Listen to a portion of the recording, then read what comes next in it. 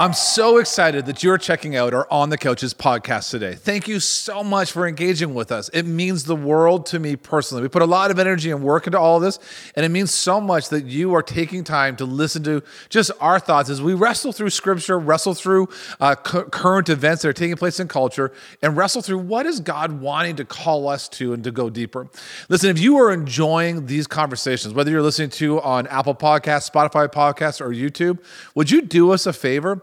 Would you send us and let us know that you're enjoying it? You can do that simply by either hitting a review and giving us a good review, or you can do that by writing something in the comments and engaging with us and taking the conversation just a little bit deeper.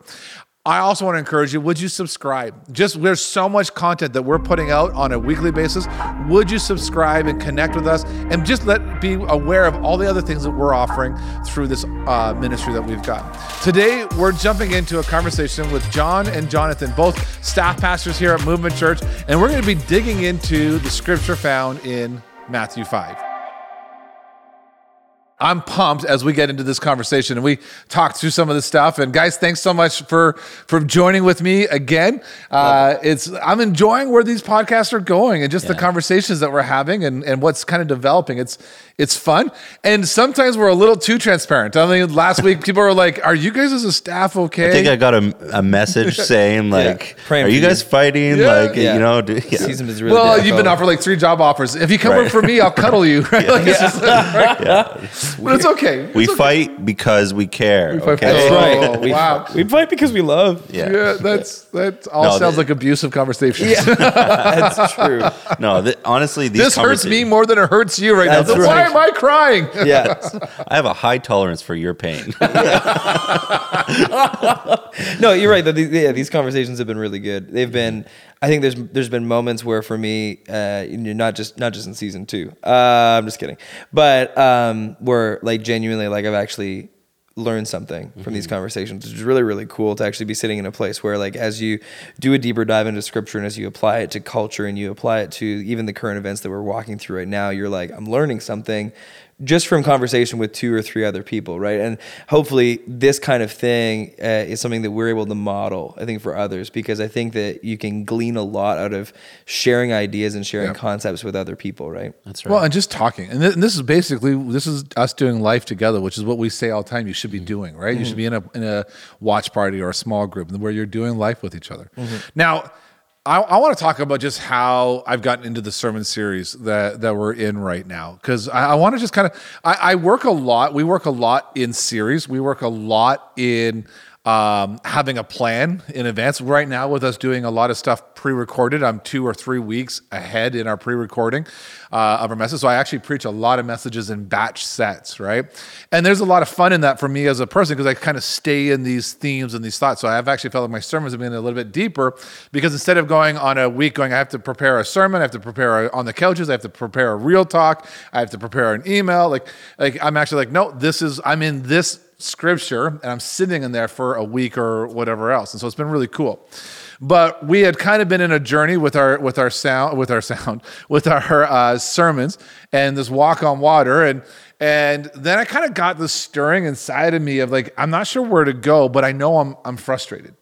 And I'm going to be really transparent here. I've been frustrated out of something that took place a couple weeks ago on Capitol Hill. When they stormed Capitol Hill, a lot of videos and a lot of pictures showed people waving Jesus Saves flags.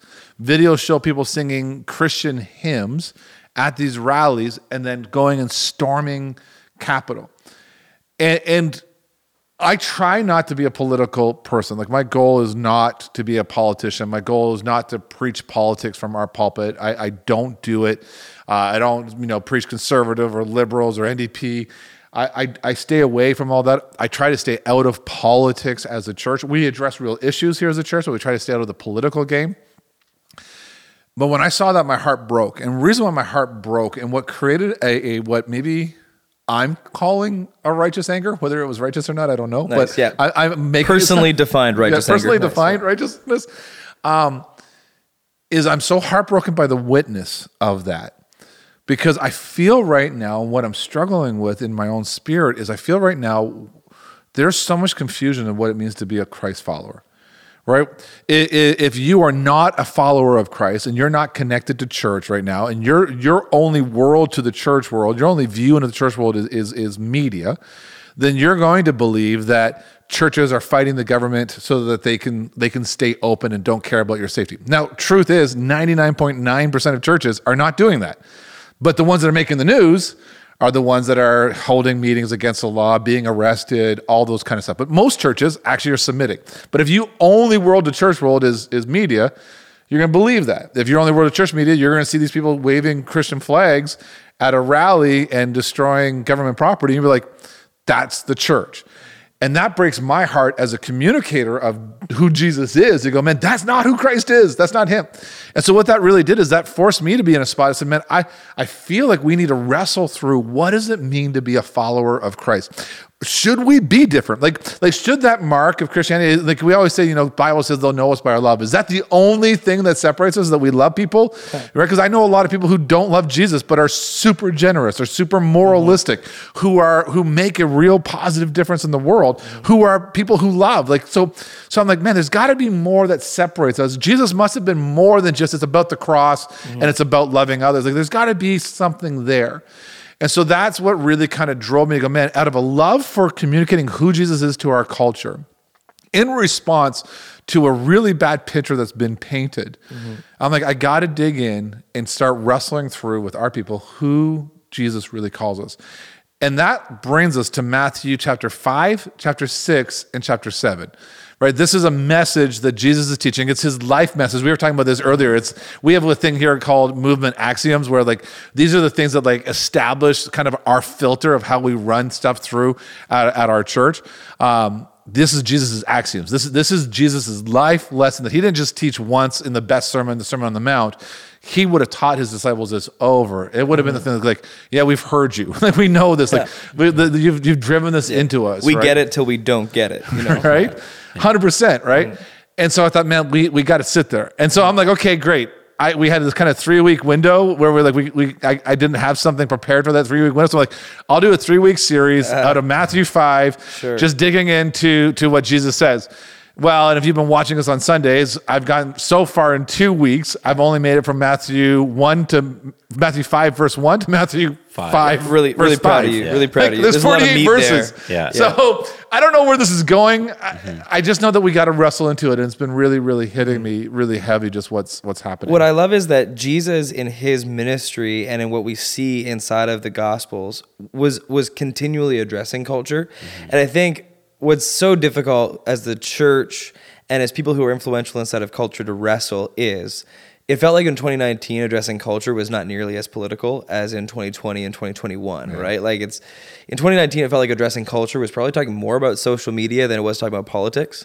And not to say that politics was removed from culture, but it felt like it was kind of like politics was its own nice, neat little thing that you could kind of put on the side. And what happened, downtown at City Hall, what happened in Parliament was like, yeah, if you're into it, it's fine. But it doesn't seem to have all that much impact on your life. That's not entirely true. It's a bit of a facade that we had kind of created because I think there's generally a underlying feeling inside of culture that representative democracy is kind of dead and we don't really have the ability to get in political. I like what you said in your first message of this series, that it almost feels from an external perspective that if you're a Christian, you're in your own political party. Christianity is a political party. And I think in Matthew 5, I've read it 5 times now in 5 different translations because there's so much life that I'm pulling out of this series. Jesus is laying out a manifesto. He's laying out a way of living that's completely counterintuitive to what culture says. He says 4 times, "You have heard it said, but I tell you." Oh, you're way too far down the script. I know. I'm not even in Spoiler there. alert! Spoiler alert from that's JB. Like week Let's 7. go. I don't know where that's going to be, but yeah. No, but and to text to what you're saying, Jonathan. Look and I hit at this I think in week 1, so I don't want to spend too much time on it, but there's this picture right now that we want to take Jesus and Christianity, maybe not even Jesus at this stage in our point in history, but Christianity and the Christian view as a political stance that fits our model to push our agenda. Right. But what's amazing about that really, if you are a person who studies Scripture, Jesus fought this his entire ministry. Yeah.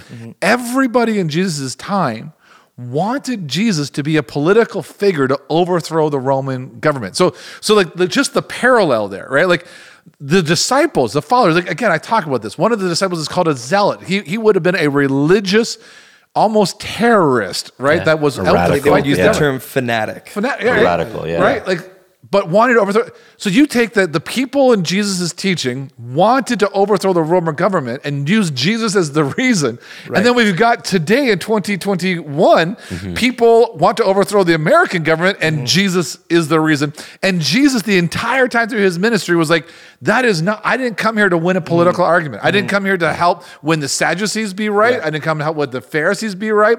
I didn't come help let Jewish culture be right, to let Roman culture be. He's like, I didn't get in this. You're all playing the wrong game. Yeah. Like, Right. that's not why I'm here. Well, and it's a common thread throughout the history of Christendom, Christianity, right? Where it's like people who take their social, cultural, political experience and they try to make Scripture That's right. match their That's experience so good. instead of allowing Scripture and allowing Yeah. God's Word and allowing the experience that they've had with the Lord to then inform That's right. their culture and their social experience. I mean, we see this everywhere. What's the most popular argument that you have with people probably pre-COVID now for the abuses of the church? Well, you've got all of the crusades that happened. People point back 1,000 years ago and they talk about this whole idea of like the Pope standing up being like, God wills it, before millions of people were slaughtered in wars that lasted for centuries. Like, right, like it's well, we have our indigenous camps and different stuff Sure. like that we did. 100%, right? What I love about Matthew 5 is that Jesus is like,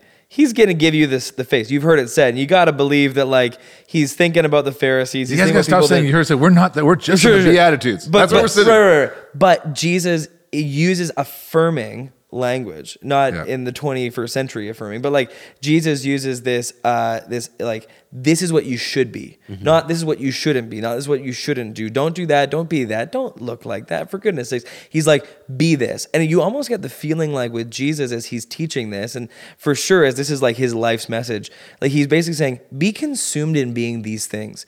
If you're consumed with being these things, you won't have the energy, time, bandwidth to worry about it being anything else, right? At the end of the day, you'll be so concerned with being this that you won't be able to focus on anything else. And I that for me is challenging as well as inspiring. So I want to just talk, because something that now this is just fresh. This is just this morning, me wrestling through this going, man, there's something here. Talking about how everyone wanted Jesus to take power through history. And this is whether it be Christian and whatever religion, there's always this push for that religious leader to take power, and we're sitting in this spot today. I honestly think that there is a spiritual battle that Christian leaders Christian leaders face, of that ability that we get a little bit sense of power because we lead organizations. Whether your church is 35 people, whether your church is 1,000 people, whether your church is 20,000 people, you have people following you. And that's one of the most dangerous things to ever have, right? Because you can believe your own press that says, oh, you're really somebody, you're really important, you're so smart, you're a theologian, you're a caring person, whatever.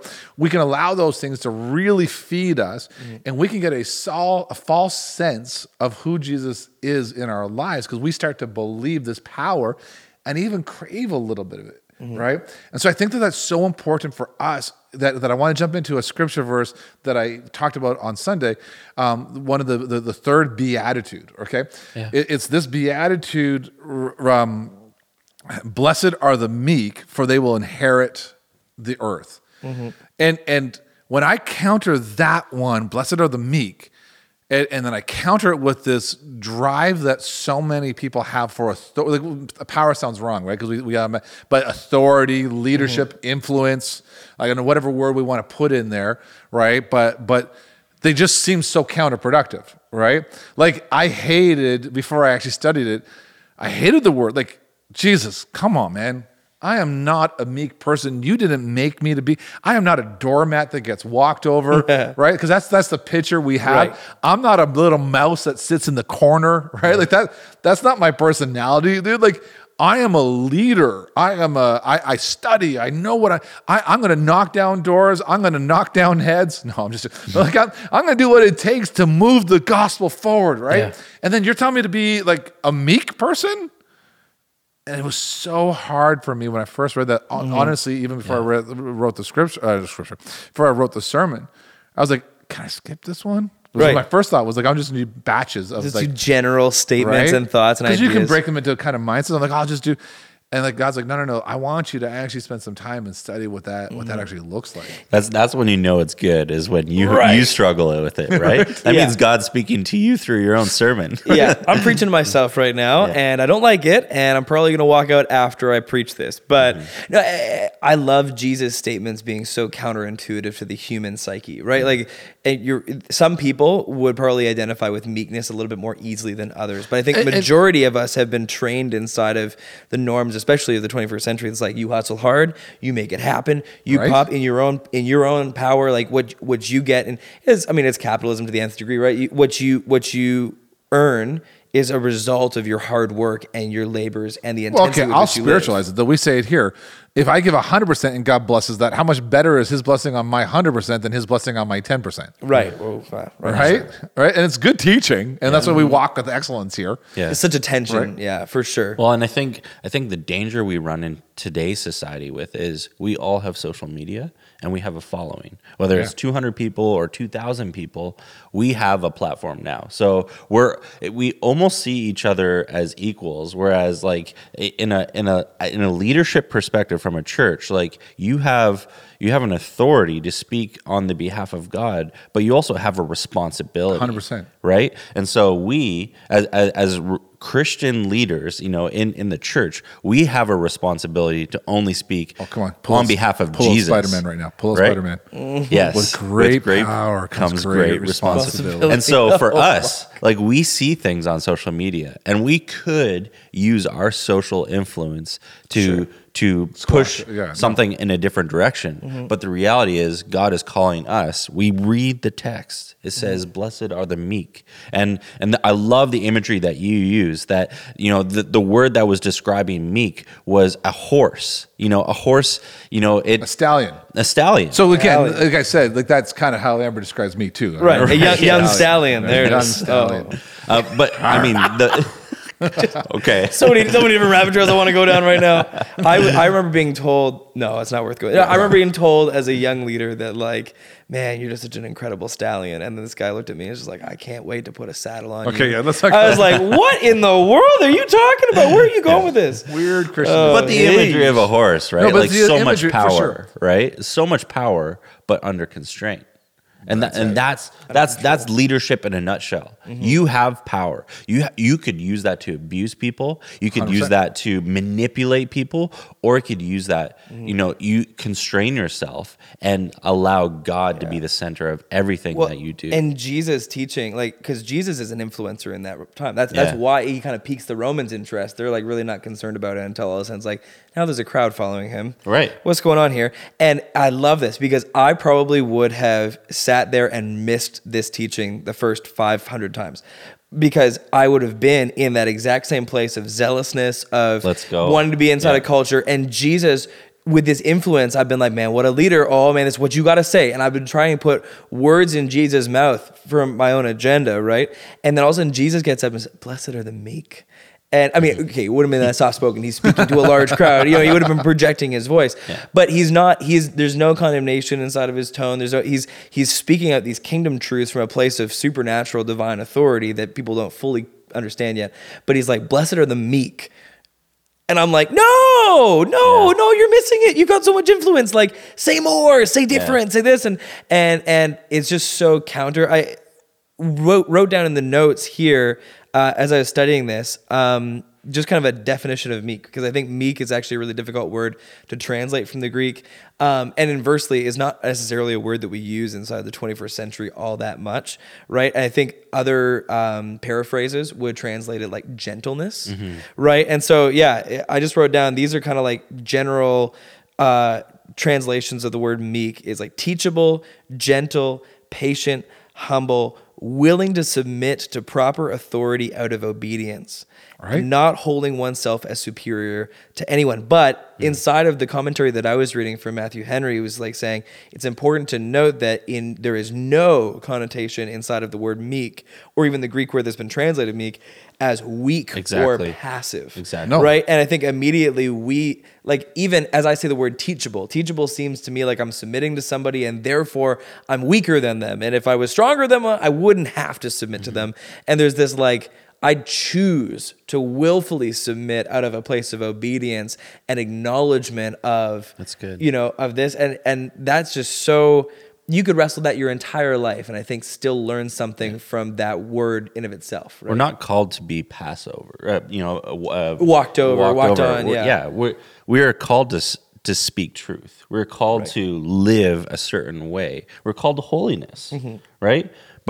But at the same time, we need to have that under constraint. We need to have control. Again, where it set me free a little bit in this one was I like to consider myself a strong leader, and this isn't saying that you can't be a strong leader. Right. It's saying that you have to be under constraint. You have to be under submission. You have to be teachable.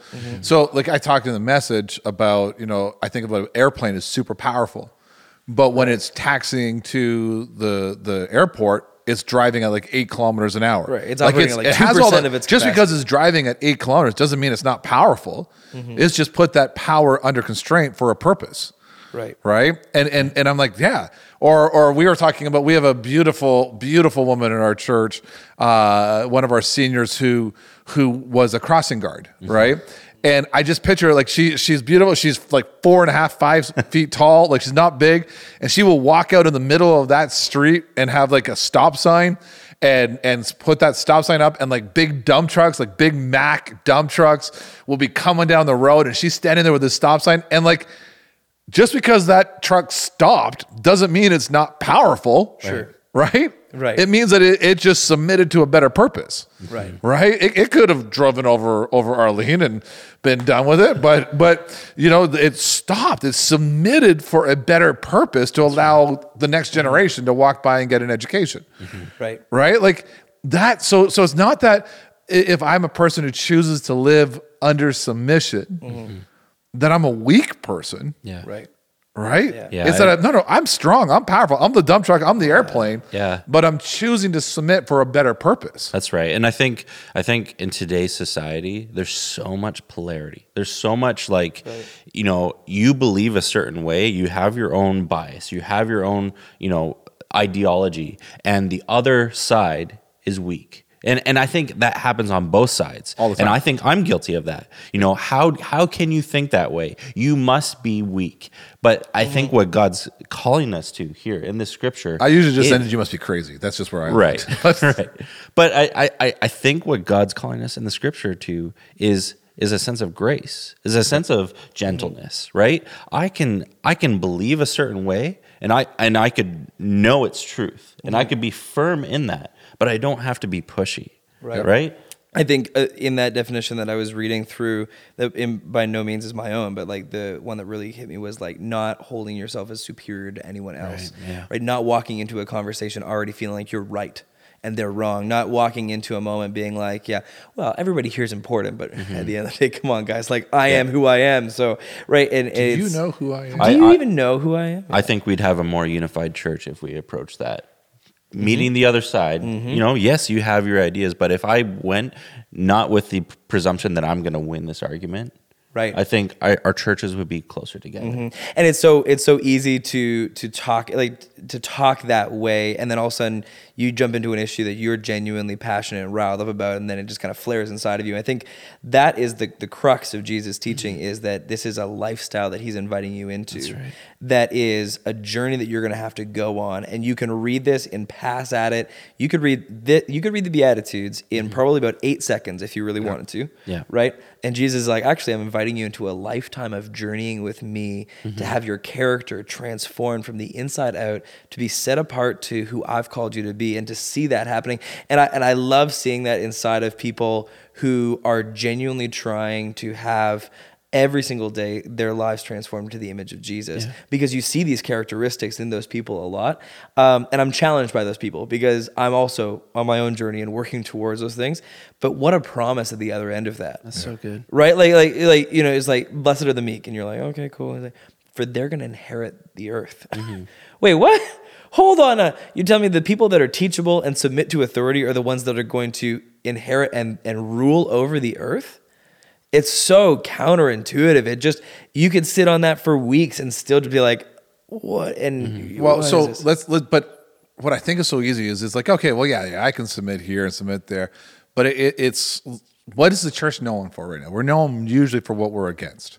Right. Unfortunately, in a lot of ways, again, not to the church people. The church people know, but to people who don't attend church, we're known for what we're against. Because what happens is we get on our hobby horse, we get on whatever the sin of the day is that's going to create political waves. We get on that, and we here at Movement, like we have a holiness bend towards us. Like we are out of the holiness movement is what we are birthed out of. So history. Let's go. Yeah. Right. So we believe that there's things that are right and wrong, and lifestyle choices that are right and wrong to walk towards the kingdom of God. Yeah. But when I think about sometimes people are like, well, if you don't stand and declare it like this, and if you're not aggressive about this community, or you're not aggressive about people who do this, right, then you're not standing for truth. And I'm like, well, the way I read it is actually, I'm supposed to come alongside in meekness and go, there's a greater purpose. My goal isn't to have you not have an abortion. My goal isn't to have you not do something. My goal is actually have you fall in love with Jesus. Right.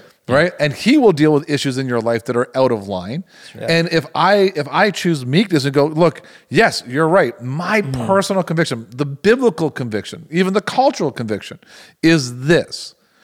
But I'm choosing to surrender to what Christ wants as the ultimate goal and come alongside you. And even though you have a different lifestyle than me, even though you operate different, I'm going to choose to let love and meekness rule the day, because that's actually how God said you're going to inherit the earth, or inherit influence. Yeah, and I think I was reading inside of this as we were kind of preparing for this sermon series. I was reading inside of these notes was that Jesus is addressing something even completely different than what the conservative Pharisaic people would have wanted him to address it too. They would have been like, if you're a carpenter, we don't get this, but if you're going to step into a place of influence, and if people are going to call you rabbi as teacher and actually pull teaching from you and not from Nicodemus or from all these other people who were teaching at the time and influential, can you please just mention something about the Sabbath?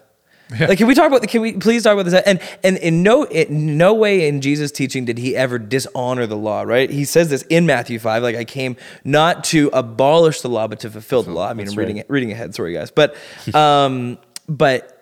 Jesus doesn't go for that kind of stuff that everybody in the moment thought was so important. And I've always loved that about our church's teaching philosophy. From the very first year that I was here and a part of this church family was like, I had grown up in churches that were teaching specifically against things, right? And was like, yeah, that makes sense to me. Like, we need to teach against that so that people understand that it's wrong, so they don't do it, right? And people walk out of here feeling condemned. And it's like, well, actually, no. If they actually have a genuine encounter with the person who is Jesus, and their lives are being transformed into his image, and they're filled with the power of Holy Spirit, and they're walking a life full of faith in that, then we don't have to have those conversations. Yep. I mean, yeah, we'll still have the conversations with him in relationship, but we don't have to have those conversations from a place of authority or influence on a platform, because guess what? God's going to have those conversations with them if they're genuinely seeking him. Yeah. And so like, at that time it would have been really hot topic was like, people who were Jews were fishing on the Sabbath to try to get some extra money and to make sure that their fish weren't being taxed by the Romans, because the Romans weren't taxing anything on the Sabbath because they were assuming people weren't working on the Sabbath. So people would go out and they get their largest haul on the Sabbath. And the Pharisees were getting under a lot of heat from the Romans because they're trying to, and the Pharisees are like, Jesus, can you just say something about that? Like, I don't know if that conversation actually happened. I'm injecting some stuff in there culturally, but Jesus doesn't even address it. Right? He does talk about the Sabbath later on as a principle and as an idea, but the very crux and axiom of his message is so character, lifestyle, this is how you ought to be. But this is what I think as a pastor who has influence, right? And with a personal, all of us have that sinful nature that's like, oh, I want power, I want authority, I want influence, right? I think that's why this season is so hard. Yes. Because I'm watching people's Facebook feeds that disagree with where my stance are, and I'm like, oh, Let's go toe to toe. I'm going to take you to task. Listen, you are going to be schooled in a second here with my mighty pen. Oh, right? we're going to do a porch drop off, and then we're going to have an hour-long conversation on your porch. Definitely typed oh out my gosh, full paragraphs. Amber's gotten so angry at me because I'm lying or sitting up on my bed. She's like, "What are you doing?" I'm like, "I'm responding to some stupid person," and she's like, "You will delete that." I'm like, "I will, but I'm going to respond first." Right? Because I'm just like, that is so like, and then it's going, no. What I have to be careful of is going, I am not who I am because of a hobby horse I have. That's right. I'm who I am as a follower of Jesus, and that trumps everything. And I can't use Jesus as my little card of, well, my way is right because I cherry picked this scripture and dropped it somewhere, right? Like we've talked about this one. I don't even know if I should bring it up because it's going to arbitrate us, but do not forsake the brethren. Like we've taken that out, we cherry pick it, we take it out of context, we drop that as a nugget and go, come on, fight me. You can't beat me. I got scripture and Jesus on my side. And it's like, whoa, the meek. Blessed are the meek. Yeah. No, you don't get to take Jesus and add him to your argument as the billy club that wins, right? It's like mom and dad, like you'll clean your room because godliness is next to cleanliness because Jesus folded his little face cloth when he rose from the dead. Yeah. Therefore, you must be clean. If you don't, God will strike you down and kill you. Like, you also learn that like we don't create doctrine from one single piece of scripture. That's we right. create doctrine from at least three that actually genuinely in context agree with itself. But beyond that, we have to be so careful because right now we keep trying to inject Jesus into our philosophies of what works for us, and we use him as the trump card. I've used that now twice, but use him as that trump. Like, okay, no, I win because Jesus is on my side. Right. Mm-hmm.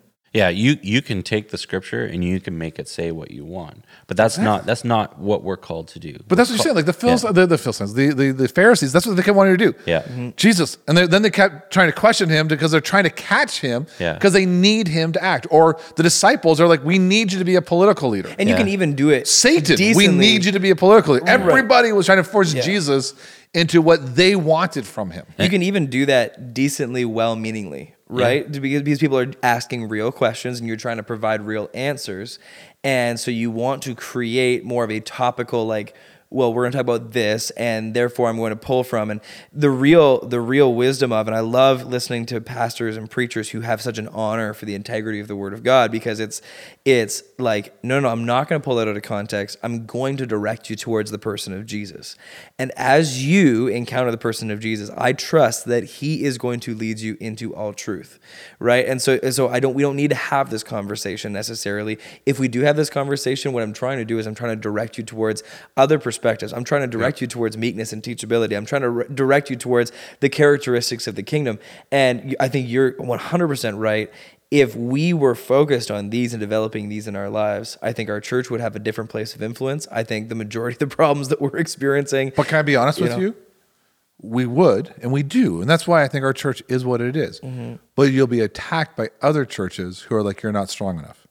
Sure. Yeah. Right? Like, how much do we hear this? Let's not say about our church, but Hillsong, Bethel, some of these churches that are out there, like you hear, like, I think now there's a whole move like don't sing Hillsong worship and don't sing Bethel worship because their theology is bad because they don't stand strong against these issues. You're it's time for the church to stop being known for what they're against. It's time to be known for what we're for. We're for healing. We're for restoration. We're for living a life the way that Jesus exemplified. We can't be, yes, we can be against sin, but if you look throughout Jesus' ministry, the Pharisees would bring instances. They'd bring a lady caught in adultery, and we're against adultery. What are you going to do with this one, Jesus? And Jesus didn't say, adultery is wrong. He was, what are we for? Adultery was right. Sorry, yeah. Right. No, yeah, sorry. Be careful. No, adultery is He did. wrong. Yes. But he didn't like judge her. What he did was show a different way of living, of demonstrating love. And I think if we demonstrate love, we win the relationships. It's like a marriage, right? I can be right and win an argument, but I lose in the relationship. Yeah. And if I win in the relationship, through that relationship, I can access an opportunity to speak truth into their lives. And I think that's what we need to do as leaders. Right. We need to win the relationship first. When you win the relationship, you win the person, and you get the opportunity to speak truth in love, right? Speaking the truth in love, right? Britt, if you're listening, he loves you very much. He loves you very much. Yes. Well, okay. I have to throw this because this I get this all the time, and it just makes me angry because it's such a bad. Righteously angry. Yeah, righteously. I'm just preaching the truth. The gospel is offensive, by nature. So if they're offended, it's not my issue. And I'm like, have you read the life of Jesus? Because the only people who got offended at the life of Jesus was Pharisees and Sadducees. It was the religious leaders. The secular, non-Jewish people, like the woman caught in adultery, wasn't offended, right? The tax collectors weren't offended. The prostitutes weren't offended, right? Because why? Because his message was, I'm more here about your soul than I'm about your lifestyle. So let's deal with that. Let's deal with that. And Jesus was not one to shy away from hot topics. Like you think about the Jesus encounter with the woman at the well outside of Samaria, right? Where he's like, the guy that you're with right now, he's not even your husband. It's like, oh shoot. But the heart posture of the conversation and the way that he had approached it was in a place of love. And it was a place of she knew that she was in a safe place. He wasn't condemning her, but he was inviting her into an encounter with the Lord. There's a whole nother story there. That there's a lot of times that Jesus used people who by our standards in today's culture we would not use. That's right. But we wouldn't give them authority, like the woman in the well who's living in actual, against the Testament teachings. And then he's like, now go tell the whole city, here's this woman living in what we would call living in sin as a cliche, going out and being the preacher that brings the whole city to Jesus. Yeah. We would be like, no, you gotta get cleaned up, you gotta get fixed, you gotta get baptized, you gotta go through our membership class, you gotta denounce these things, you gotta go to the here, and then maybe we can use you. And she's like, no. Yeah. Just go ahead and tell everyone about me that you had this encounter. Yeah, it's so tough because I do genuinely think that the gospel can offend you. It's offended me. It should. It's offended my way of living, and it's offended the inconsistencies inside of me. I think that we take that and we say, well, the gospel is a brick wall that somebody just walking along just smacks their face on. It's like, see, you weren't living righteously. No, actually, what Peter said was the gospel, for those who don't believe, can be a stumbling block. And in that moment, I just see somebody walking around and hitting something with their foot and stumbling on it and being like, what's happening? It's a moment of weakness where all of a sudden Jesus says, see, now can I invite you into a better way of living? Right. How can I invite you into this? And it's so difficult when you all of a sudden are talking to somebody who's had an experience at one of these churches where it's like, well, their theology doesn't line up or what have you. And you're like, yeah, but talk to them for half a second. Through what that church is doing, they've had an encounter with the person of Jesus, and they're walking forward healed and made whole, and they're walking forward in a way where they can actually invite other people into a relationship with the Lord. But you're saying that that's wrong? Yeah. But you're saying, what are you waiting for? What are you looking for? What do you need from that person in order to actually believe that that's the case? They're walking in this. This is Jesus' kind of precursor to the fruit of the Spirit. right? Like this is like, you have to believe that Paul, as he's writing to Galatians later on, or to the church, yeah, whatever, you guess is him. But as he's writing that later on, like he would have heard of this teaching. Like Paul was, alive and learning during the ministry of Jesus, right? Would have been under the teaching of Gamaliel, would have been a part of sitting in on Sanhedrin meetings and all that kind of jazz. He's got to hear, like, if this is Jesus, like, manifest, if this is his, like, I want you to be known by this, you got to believe that they would have known that they would have known that these were his teachings, that maybe even Paul would have overheard some of his followers talking in this way. And now Paul is writing to a church, tens of years later saying, by the way, have this fruit in your life. It's an extension of these things. So I'm always looking for that. I'm like, man, if somebody has something bad or negative to say about someone else or about another church, another movement or what have you, I'm like, well, okay, I want to see the fruit of Jesus in your life.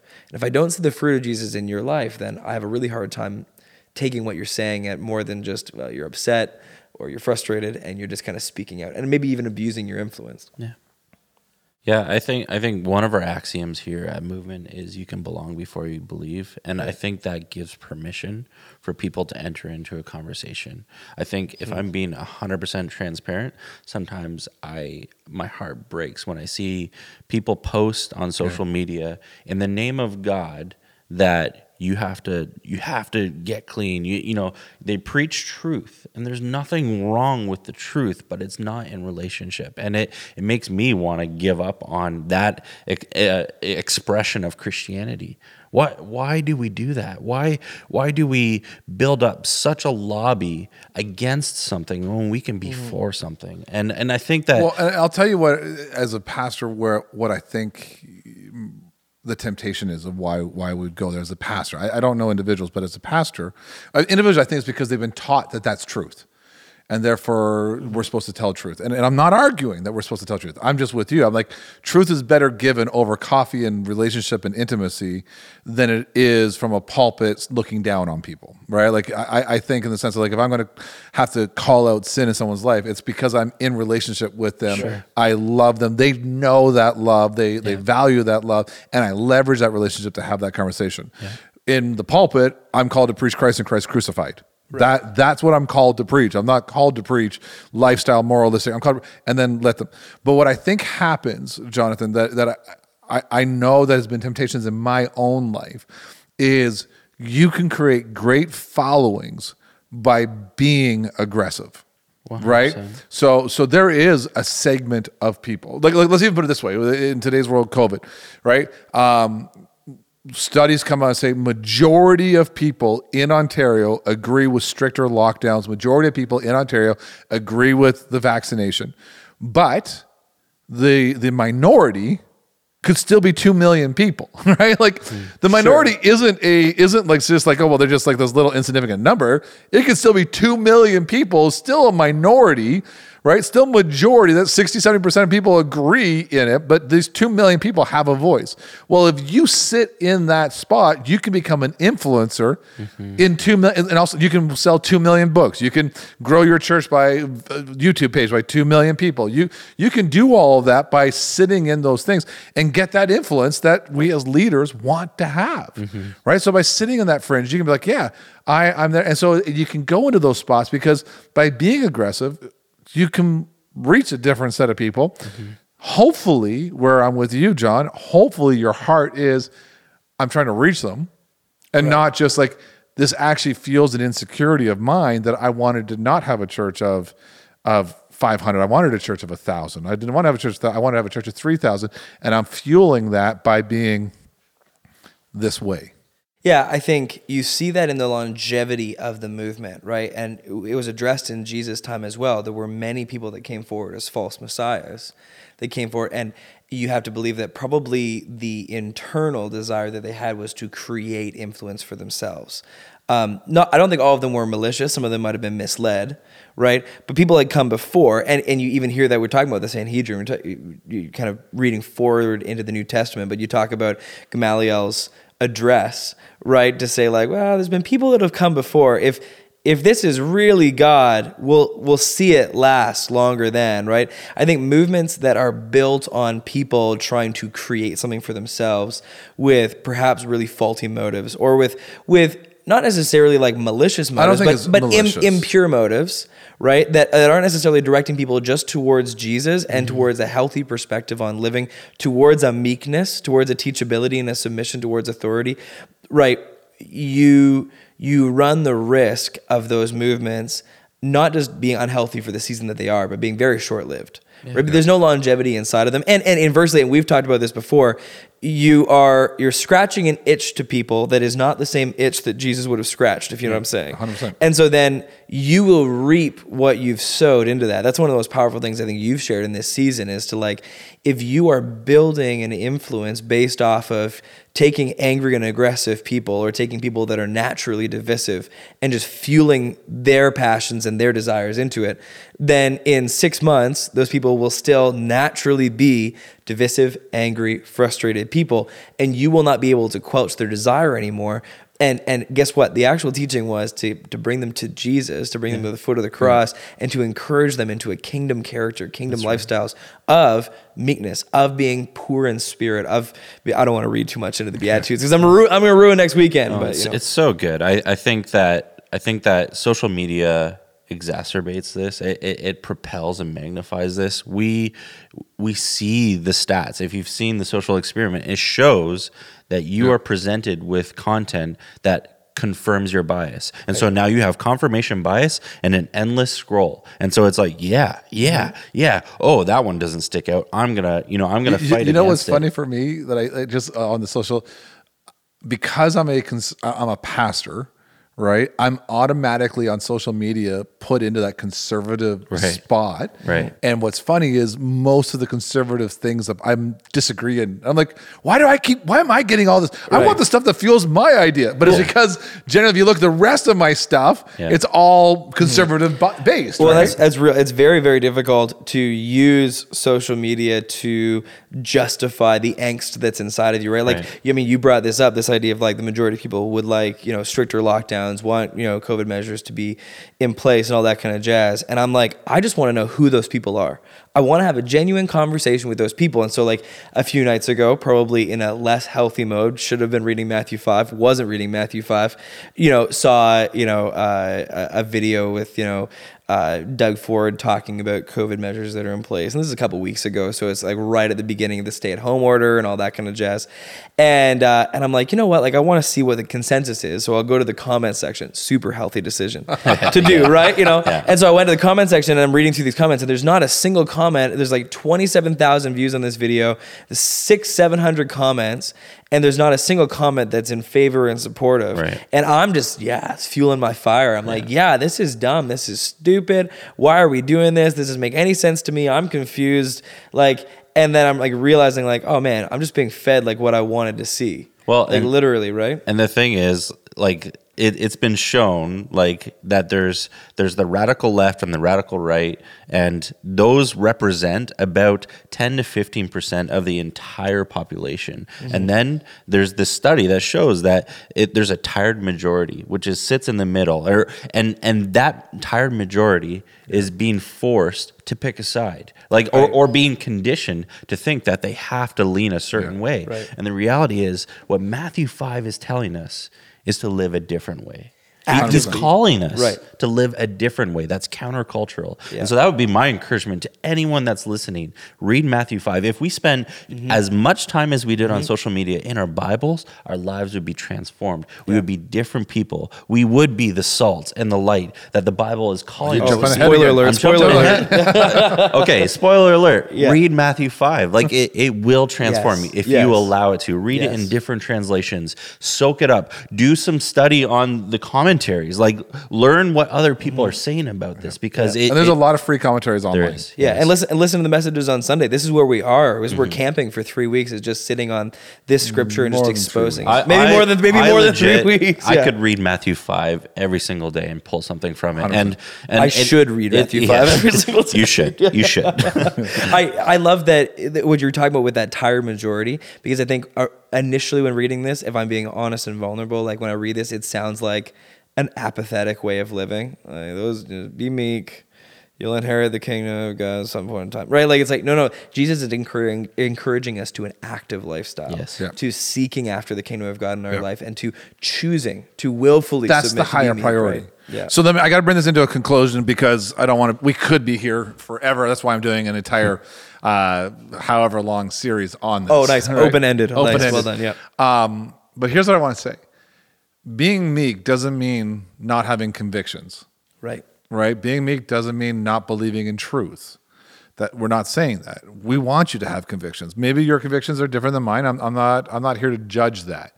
What being meek is saying, I'm willing to lay down the aggressive tone of taking Jesus and using him as a reason for why my convictions are better than your convictions, and then broadcasting that.